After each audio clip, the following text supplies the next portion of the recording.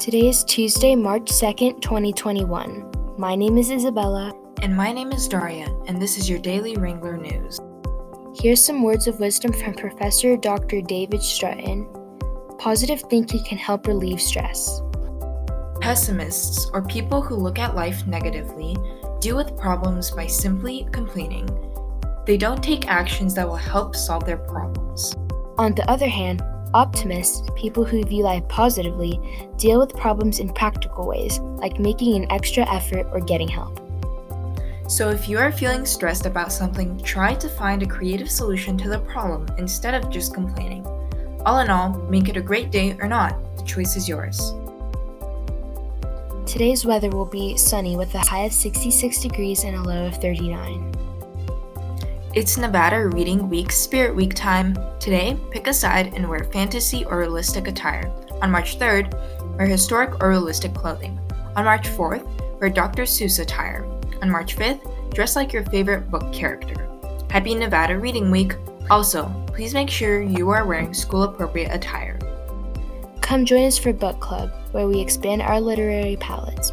Every month, we will choose a new book from a new genre and read and discuss the book together. Come have fun with your friends, read new genres and novels, discover new favorites, and share your thoughts about books. We meet every Wednesday at 3:30 p.m. Please email Ms. Bryce at brycejj@nv.ccsd.net for more information and the Google Meet code. See you there. On this day in history, in 1972, Pioneer 10, the world's first outer planetary probe, was launched from Cape Canaveral, Florida, on a mission to Jupiter, the solar system's largest planet.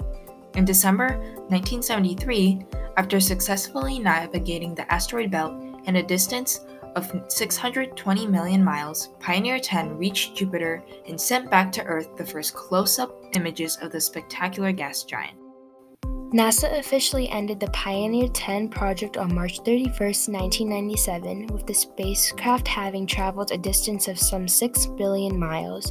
Headed in the direction of the Taurus constellation, Pioneer 10 will pass within 3 light-years of another star, Ross 246, in the year 34,600 AD.